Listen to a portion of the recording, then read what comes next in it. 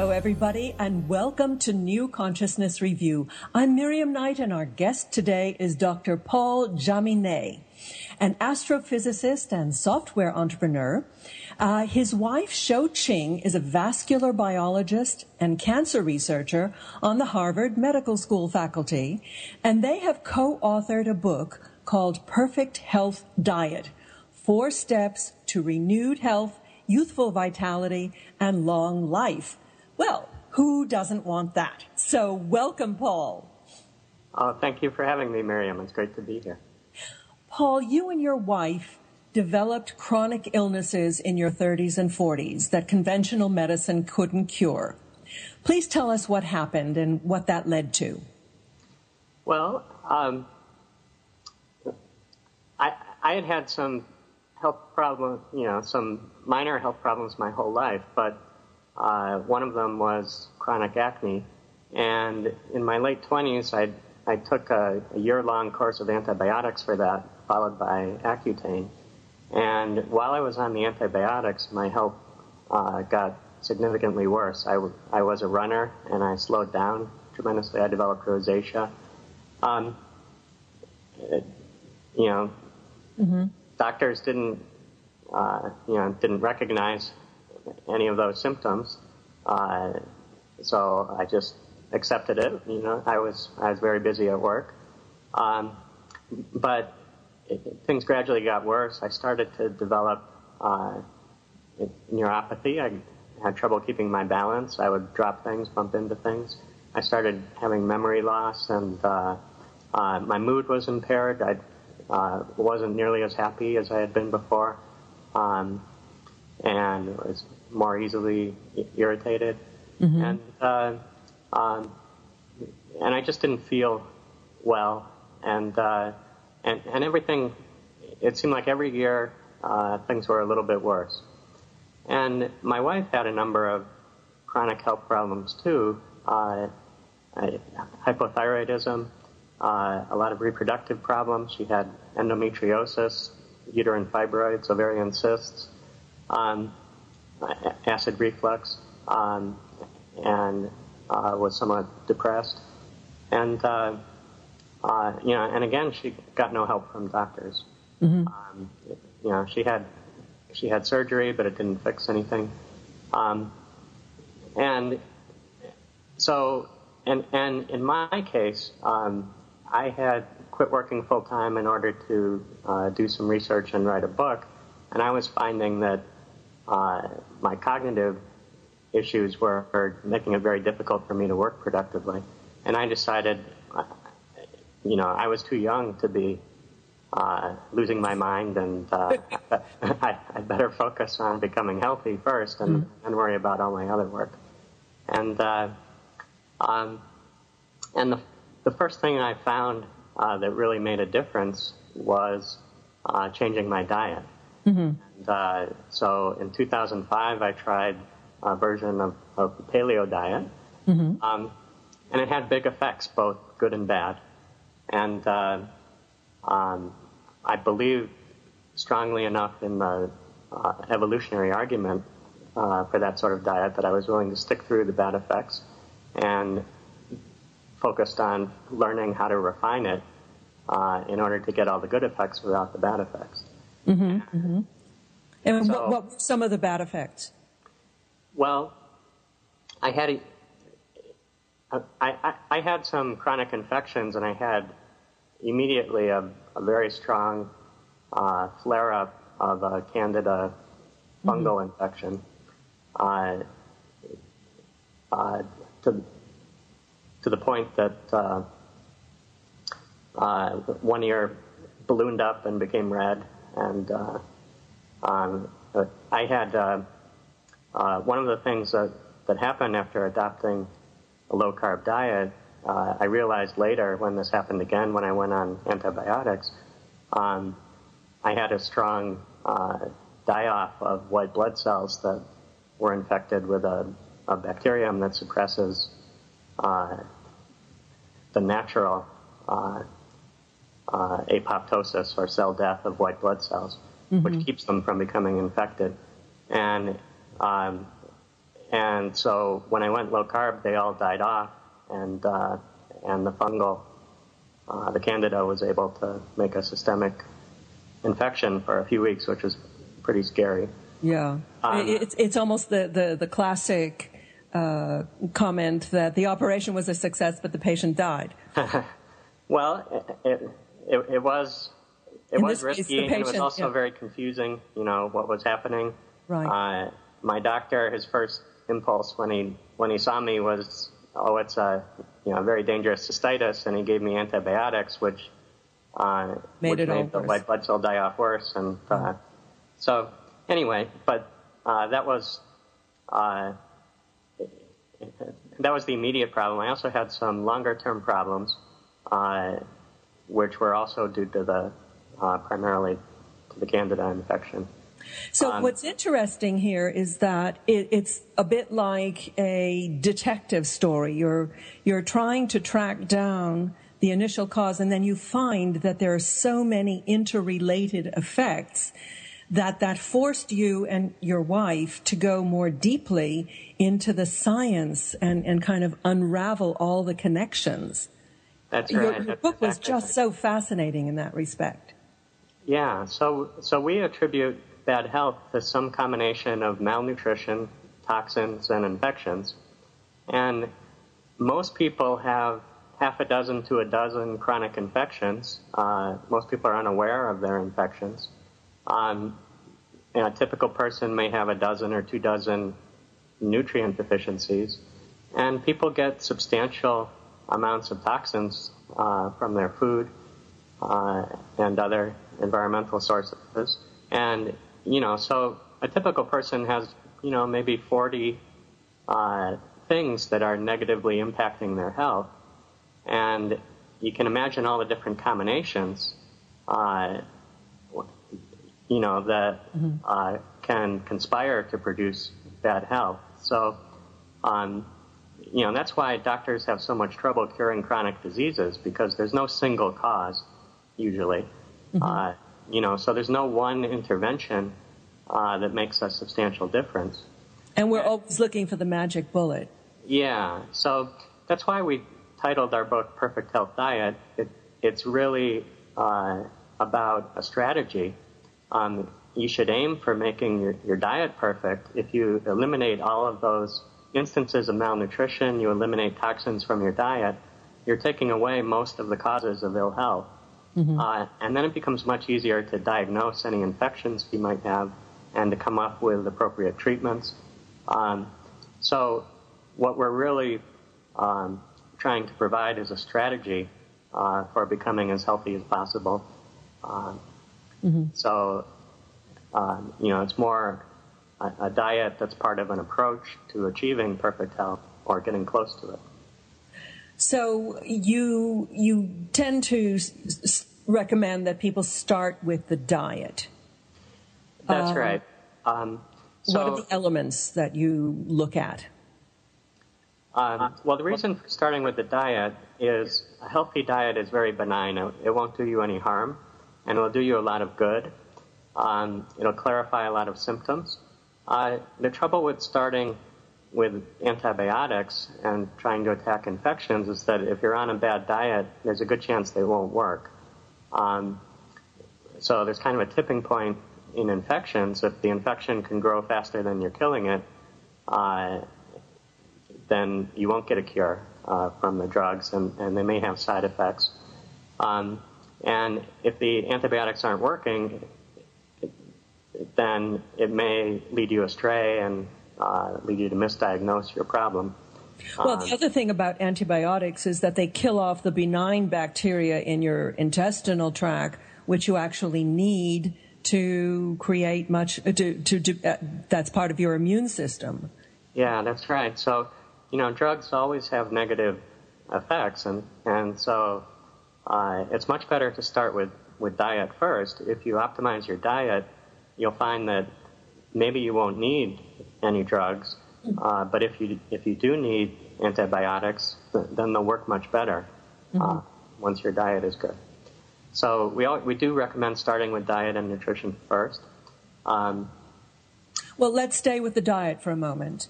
You said that you tried the paleo diet, and we've just had a number of people on who recommend the paleo diet. So you have a kind of a refinement on the paleo diet in that you recommend what you call safe starches. So first, can you give us the general guidelines for the diet that you recommend, and then perhaps how it differs from the paleo diet? Yeah, so in general, our diet is a moderate carb, moderate protein, and relatively high fat diet.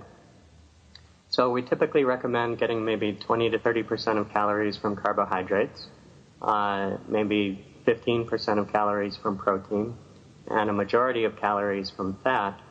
But the fats should be almost all saturated and monounsaturated fats.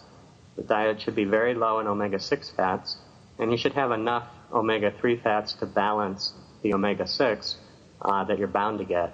And you can do that by eating something like a pound a week of oily fish like salmon or sardines. And among plant foods, we favor getting mostly glucose. So starches digest to almost 100% glucose. Things like fruits and berries, it varies with the fruit or berry, but they'll typically digest to maybe 50% glucose, 50% fructose. We think a good diet should be mostly glucose, some fructose. So, a good diet might end up being 75 or 80% glucose and 20% fructose. So we recommend getting much of the carbs from starchy foods like potatoes or white rice, as opposed to a fruit-dominant diet, which is what many paleo authors recommend. Mm-hmm. And certainly you start by eliminating sugars. You get your glucose from starch, right? Yeah, that's right. There's really no good reason to eat added sugars. So we are relatively low carb compared to a typical American diet. So a typical American gets maybe 50% of calories from carbs. We're about half that. Mm-hmm. But the other side is it's much healthier to get the carbs from food. So plant foods have a number of nutrients and a number of other benefits to them that you want to bring those benefits along with the calories. Okay, let's talk about fats for a moment. You talk about saturated fats, so that includes animal fats like butter and fat from lard and fat from beef, but also you're a big fan of coconut oil. Why is that? Well, coconut oil is one of the few natural sources of shorter chain fats. So human breast milk is about 10%. The fats are about 10% composed of these shorter chain fats, which go to the liver exclusively. They nourish the liver. The liver often exports their energy as things called ketones to the rest of the body. And ketones are beneficial for the central nervous system, neurons. They're neuroprotective. They'll tend to help keep your nervous system in good health and not aging so well. They can help protect your nerves from bacterial infections and things like that. So it's not bad to mimic the composition of breast milk and to get a little bit of these shorter chain fats in your diet. Mm-hmm. And coconut oil is probably the easiest and most readily available source of those. Mm-hmm. And you did say that you prefer organic virgin coconut oil or cold-pressed coconut oil. Yeah, in general, I mean, partly it's a matter of taste. But it tastes better. I can attest to that. It definitely tastes better. Yeah. So. Well, if you've just joined us, you're listening to New Consciousness Review. I'm Miriam Knight, and we're speaking with Paul Jaminet, discussing his book, Perfect Health Diet. Sorry to interrupt you, Paul. Let's get back to the fats. Now, tell us about omega-6s versus omega-3s and why we should be avoiding most vegetable oils. Yeah, well, those are the two classes of polyunsaturated fat. And polyunsaturated means it has at least two or more carbon double bonds, which are very fragile, chemically fragile. They're easily oxidized, and when they get oxidized, they turn into quite toxic compounds. And because they're so toxic, the cells of your body highly regulate these compounds. And also because they're so fragile, the body actually uses their oxidation. So, the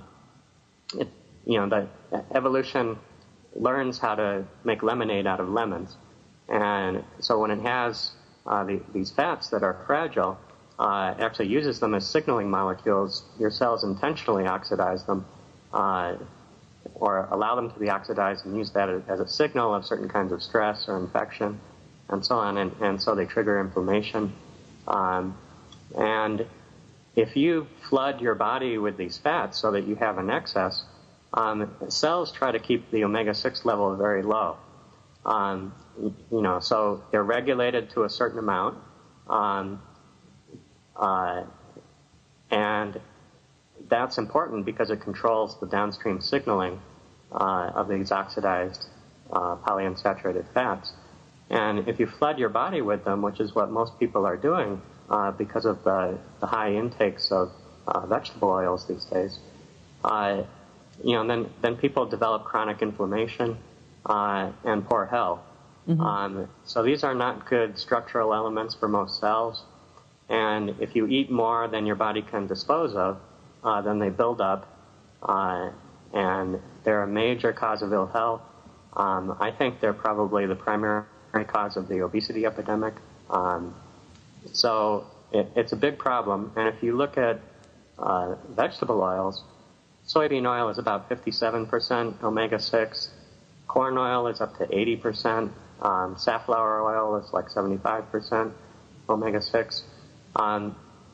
So most of the, nearly all the agricultural vegetable oils are very high in omega-6. So the healthy plant oils are all the tropical oils, like coconut oil, palm oil, olive oil, something from a warm climate.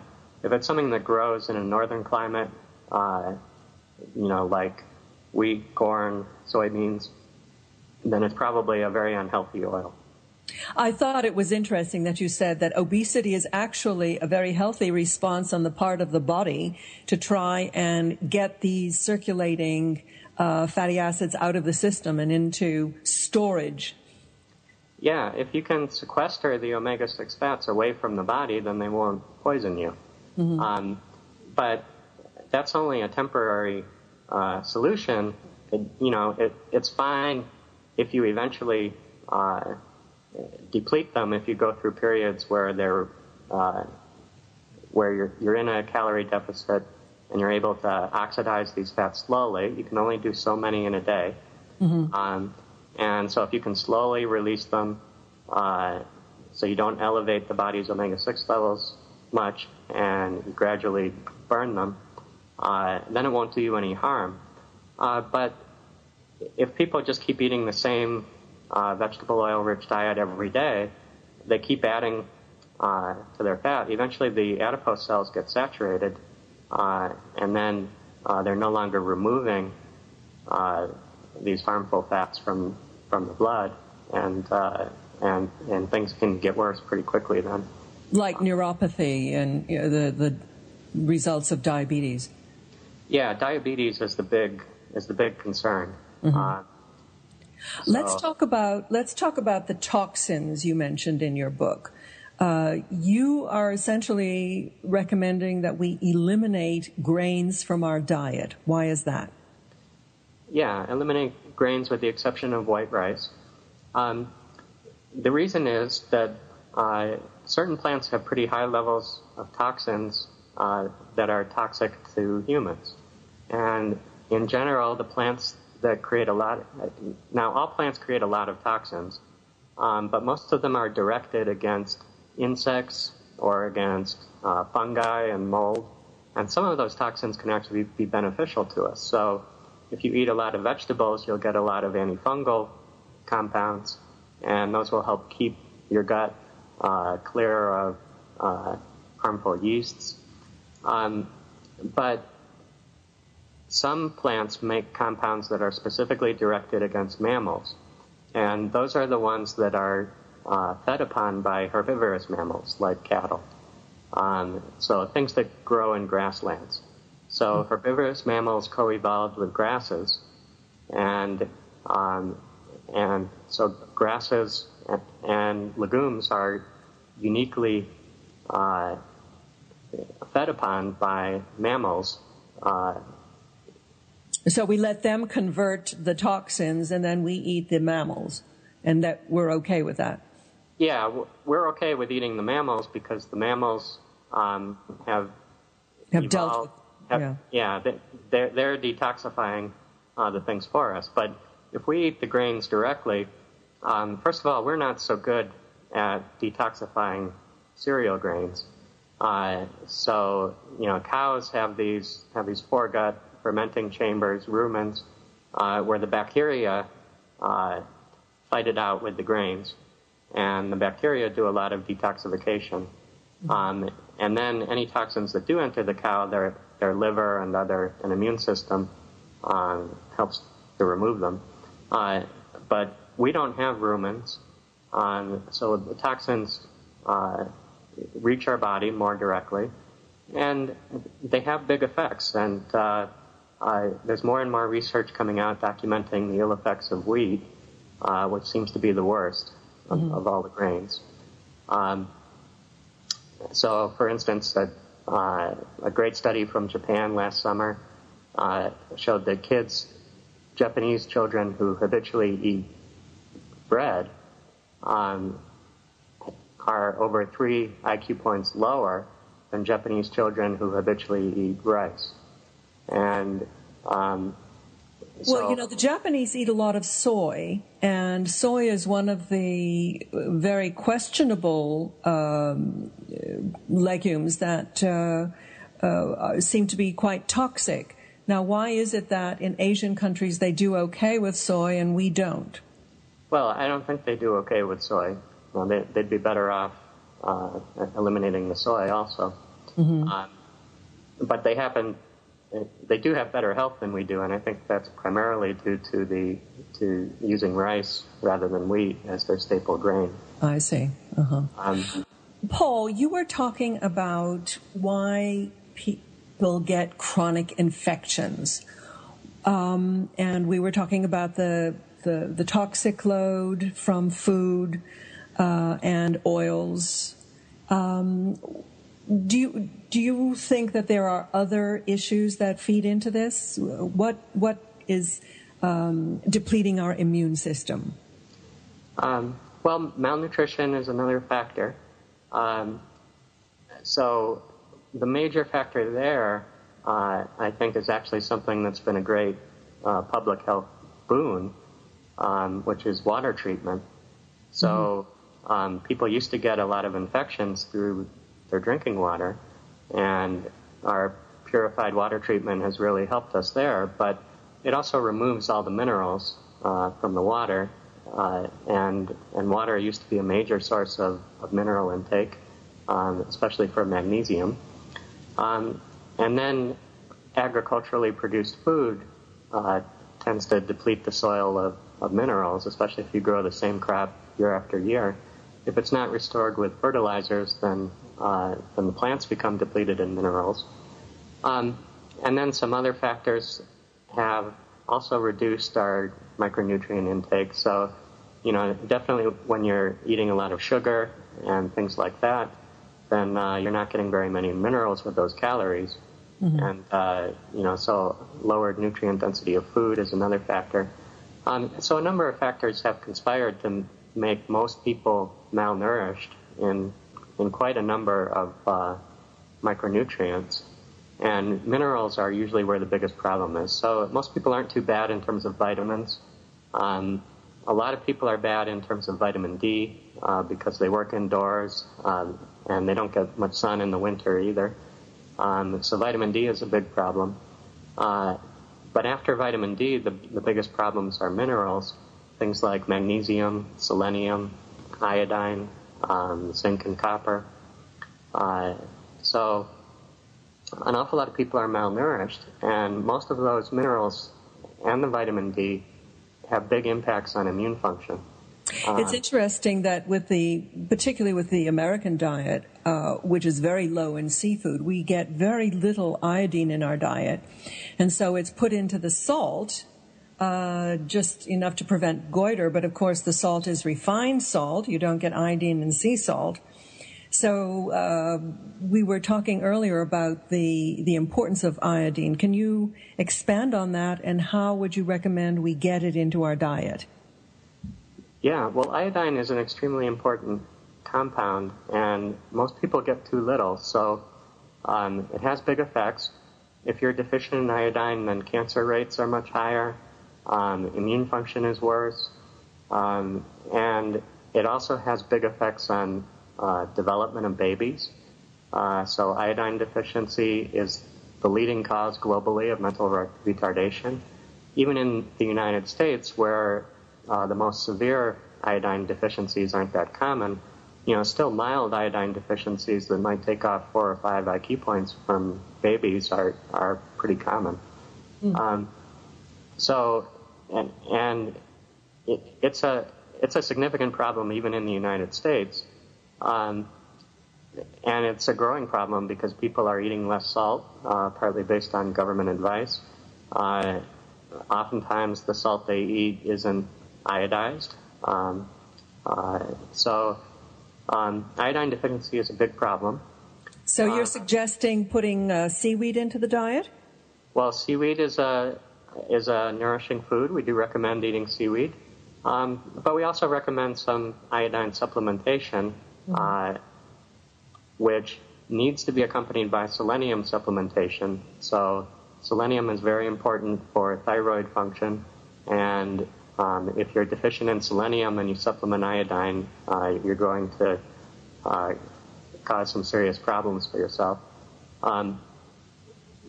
And also, if you do supplement iodine, you should start with a low dose and work up dosage very gradually. Never double the dose more than once a month. But I think there are real benefits to getting up to maybe a few milligrams a day, along with, say, 200 micrograms of selenium a day as a supplement. Mm-hmm. What other supplements do you think are essential to add into the diet? I would say the most important are magnesium, which so many people are deficient in, and vitamin D in the wintertime. So the best thing is for people to monitor their vitamin D status once in a while by asking your doctor to measure the serum 25-OHD, 25-hydroxyvitamin D levels. And for most people, that should be in the vicinity of 40 nanograms per milliliter. Typical Americans are closer to 20, especially in the wintertime. Mm-hmm. It's good. The best thing is to get sunshine, midday sunshine on bare skin as much as you can.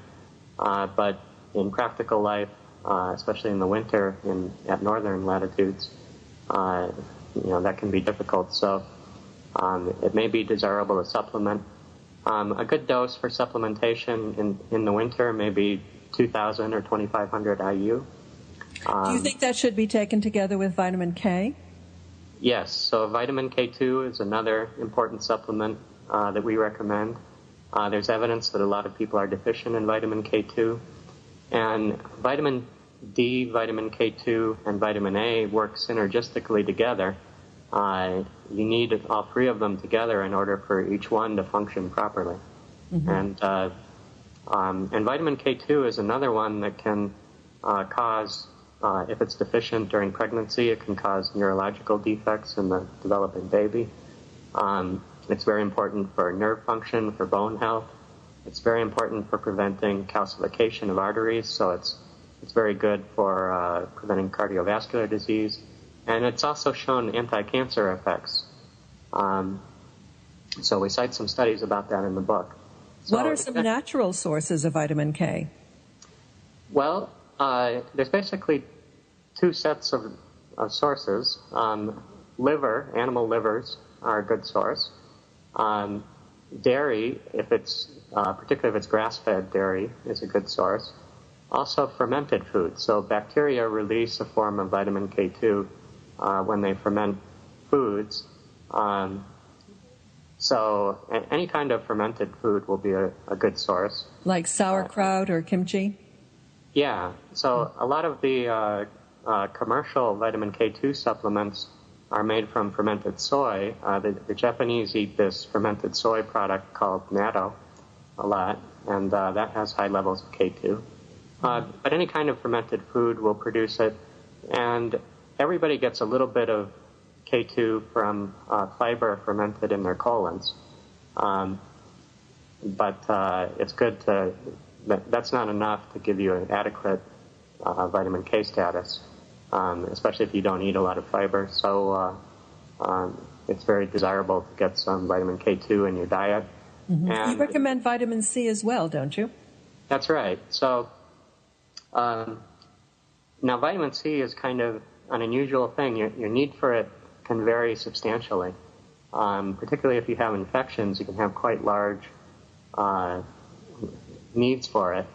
In fact, in some viral infections, your body can utilize up to like 100 grams a day. It's been found. So if it's available. Mm-hmm. And that may have therapeutic value in viral infections. I have heard of people actually getting intravenous vitamin C to very good effect. Yeah, that's more speculative. In general, basically, the more you need vitamin C, the less it will be irritating to your bowel. So the bowel only becomes intolerant to vitamin C once you're replete with it. Your cells aren't taking it up anymore. So so you don't really need intravenous injections for any of the well-documented benefits of C. Mm-hmm. You can just take it orally. And if you ever take vitamin C and start feeling queasy, then you should stop taking it. Or cut it down. Mm-hmm. Yeah. And now, in general, I recommend taking somewhere between like 500 milligrams to a gram of vitamin C a day, just as a prophylactic thing to make sure you don't become deficient. Vitamin C deficiency can be a very serious issue. If you ever do get an infection, then you'll need more than that. Most days you'll need less. But if you need less, there's nothing wrong with taking 500 milligrams. You'll just excrete it in your urine. If you need more, it can really be helpful. Mm-hmm. I thought it was very interesting where you caution people, anyone who is a cancer patient getting chemotherapy, you caution them against taking vitamin C because it protects the cancer cells too. That's right. So cancer cells are human cells, and so things that benefit human cells can benefit cancer. So if you do have cancer and you're undergoing treatment, this has been the big problem developing cancer therapies, is that any things that hurt the cancer cells tend to hurt the body too, so they have bad side effects. As anyone who's taken chemotherapy can tell you. So you really need to talk to your oncologist if you have cancer. What I would do if I had cancer, when I'm not taking chemotherapy, then I would take some vitamin C. I would stop it at some period before the chemotherapy starts and not use it during chemotherapy. But I would recommend everybody talk to their oncologist about all of their supplements and try to figure out how to optimize things. Mm-hmm. Now, you talk about the kind of third leg being that impairs our health, being viruses, bacteria, fungi, etc. And you're quite a fan of antimicrobial drugs as necessary, but you also talk about autophagy, which is the body's own response to kind of eating up these bugs. Can you explain that for us? Yeah. So autophagy or autophagy is one of the most important parts of the body's innate immune system that defends against pathogens. So it's the main defense mechanism against intracellular pathogens. So pathogens that have gotten inside a cell. And now autophagy serves two purposes. One of them, it's a resource recycling mechanism. So anytime you're short of energy, then your cells' digestive organelles will go look around for junk proteins and junk, old, decrepit organelles, mitochondria, and so on. And it will digest them and recycle their fats and their amino acids and their glucose so that those can be used by the cell for energy. Isn't the body amazing? Yep. But while they're doing that, they'll also look around for bacteria and viruses and try to digest them and convert the bacteria and viruses into fats and amino acids and so on that the cell can use. So anytime you upregulate autophagy, you're sending these organelles out to look around for bacteria and viruses and eat them up. So it's good to do that regularly. And one way to do that is by intermittent fasting, which is fasting for maybe 16 hours a day and confining your eating to 8 hours a day. And there are some other ways. We mentioned the coconut oil earlier. That promotes creation of ketones, which promote neuronal autophagy. So it helps keep bacteria and viruses out of your neurons, and that will help keep you from developing diseases of old age like dementia or neuropathy. So a lot of the problems that afflict elderly people can be prevented by promoting autophagy. So you were recommending either the 16-hour fast as a regular practice, or maybe one day a week, like 24 or 36 hours? Yes, that's right. And so you're supposed to be eating the coconut oil during the period of the fast? No, not necessarily. It's a matter of taste and also preference. So the coconut oil will tend to eating coconut oil will tend to cause less autophagy in the body as a whole, but it will tend to maintain or promote autophagy in neurons. And, so for instance, I was trying to recover from a neurological cognitive disorder, and coconut oil was helpful to me. But everyone needs to judge their own case, and so I think for general health, coconut oil isn't necessarily going to be helped during the fast, but it might. And so what we try to do in our book is teach people about the biology, the pros and cons, so that they can make judgments for themselves about what's likely to be best in their own personal situation. And so I think, but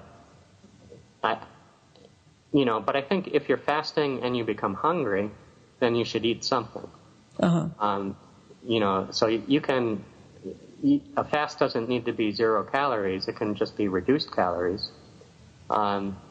So I don't think people should go hungry. I don't think they should suffer during a fast. And the choice of what you eat, there's basically 2 strategies which can be beneficial in different circumstances. One of them is to follow what's called a protein-sparing modified fast, where you try to eat a little bit of protein, because protein is what your body is most likely to become deficient in during a fast. And then the other approach that can help relieve hunger is to eat coconut oil or MCT oil to help generate some ketones, because the other problem that may develop is low blood glucose or neuronal starvation, and the ketones will help prevent that. Mm-hmm. So particularly if people are trying to lose weight and they fast, I recommend taking maybe a tablespoon of coconut oil whenever they get hungry. So whenever brain cells are short of energy, then they'll make you hungry, and coconut oil will relieve that. And there's also another benefit for weight loss from doing that, which was identified by Seth Roberts, who's the author of the Shangri-La diet. He's a psychologist. And he worked out that if you take some tasteless calories in between meals, then that will help reduce your appetite over the course of the day. And so that can also be a weight loss aid. Interesting strategy. Well, if you've just joined us, we're speaking with Paul Jaminet, discussing his book, Perfect Health Diet. Paul, your wife is on the faculty of Harvard Medical School. Do you think that, how have your views been received within the medical establishment? Well, she's tried to keep her professional life separate from, she kind of thinks of this diet book as our personal enterprise, and so she hasn't really publicized it to her colleagues. She's given some copies as gifts, but she hasn't really tried to. Have you gotten any feedback from colleagues?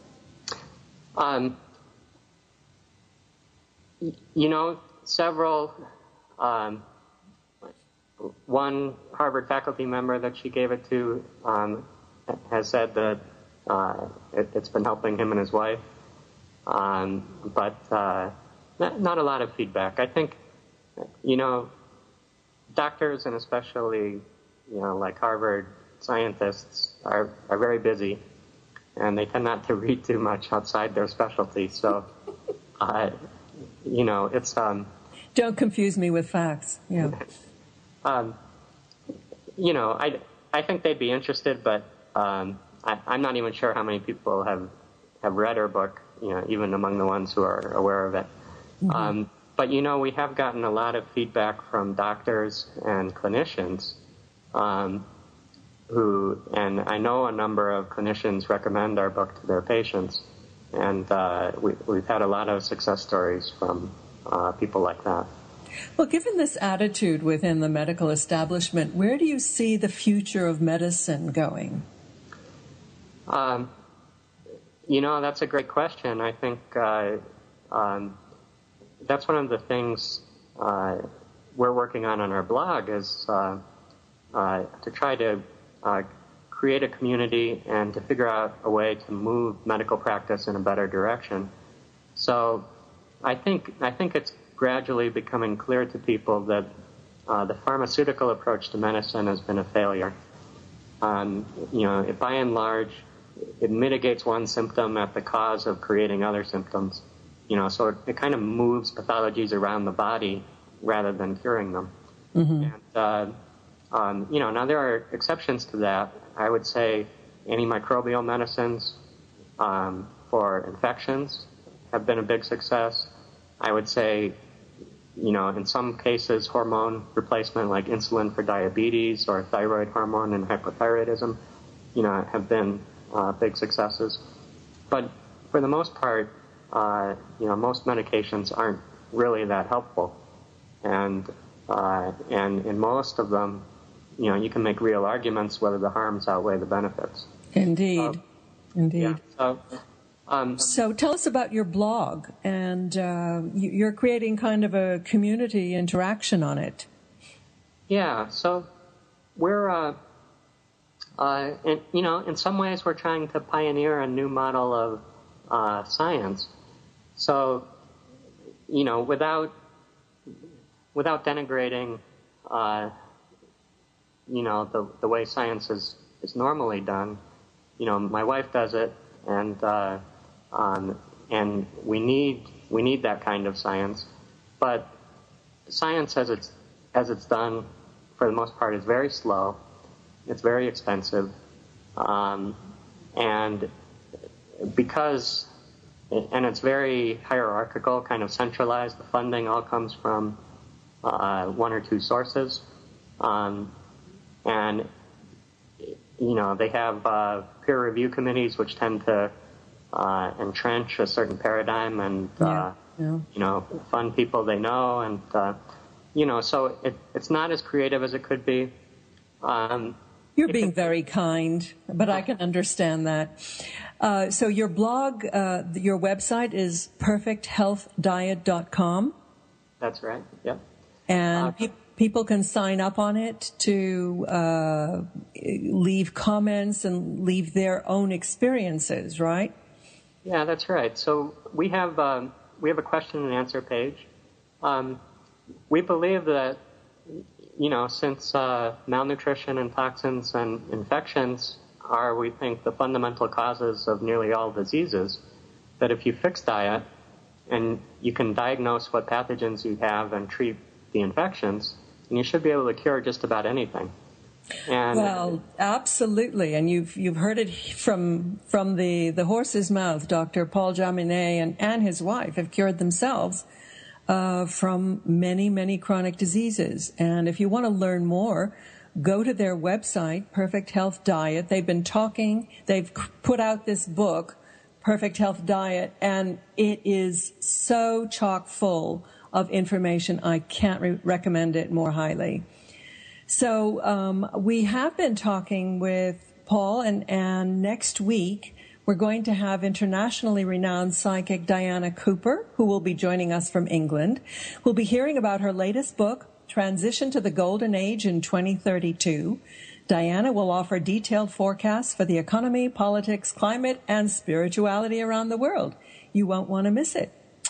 So, Paul, I want to thank you so much for joining us today and for the valuable pieces you have added to the puzzle of how to be healthy. Thank you. Thank you, Miriam. It's been such a pleasure having you. We're going to conclude our show with the track of the week, and today we have a cheerful little song called There Is a Light by singer-songwriter Alan Peterson.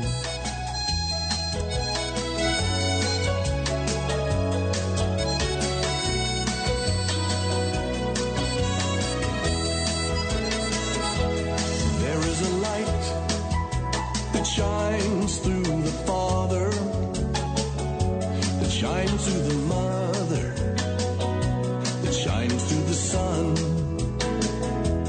There is a light that shines through the sister, that shines through the brother, each and every one.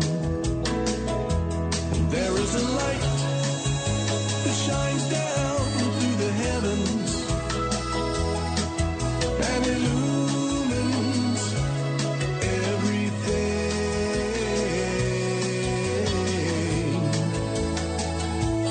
We are the light that shines through the Father, that shines through the Mother, that shines through the Son.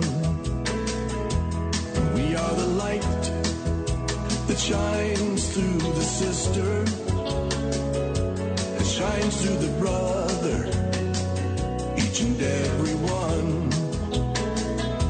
And we are the light that shines down through the heavens and illumines everything.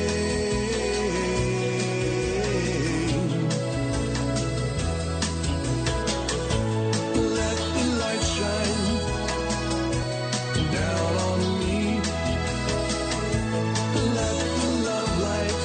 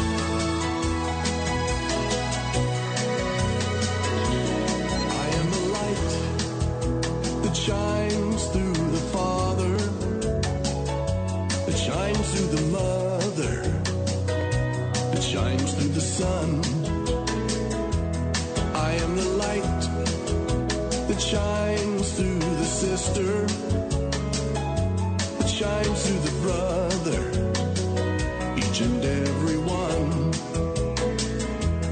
I am the light that shines down through the heavens and illumines everything.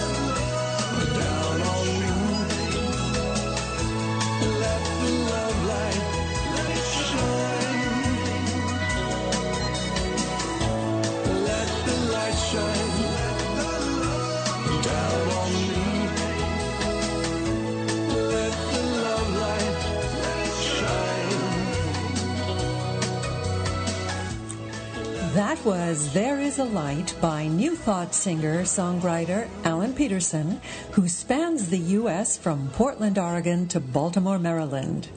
To connect with Alan, you can go to his website, alanpeterson.net. That's ALANPETERSON.net. So until next week, I'm Miriam Knight for New Consciousness Review. Thank you for listening. Goodbye.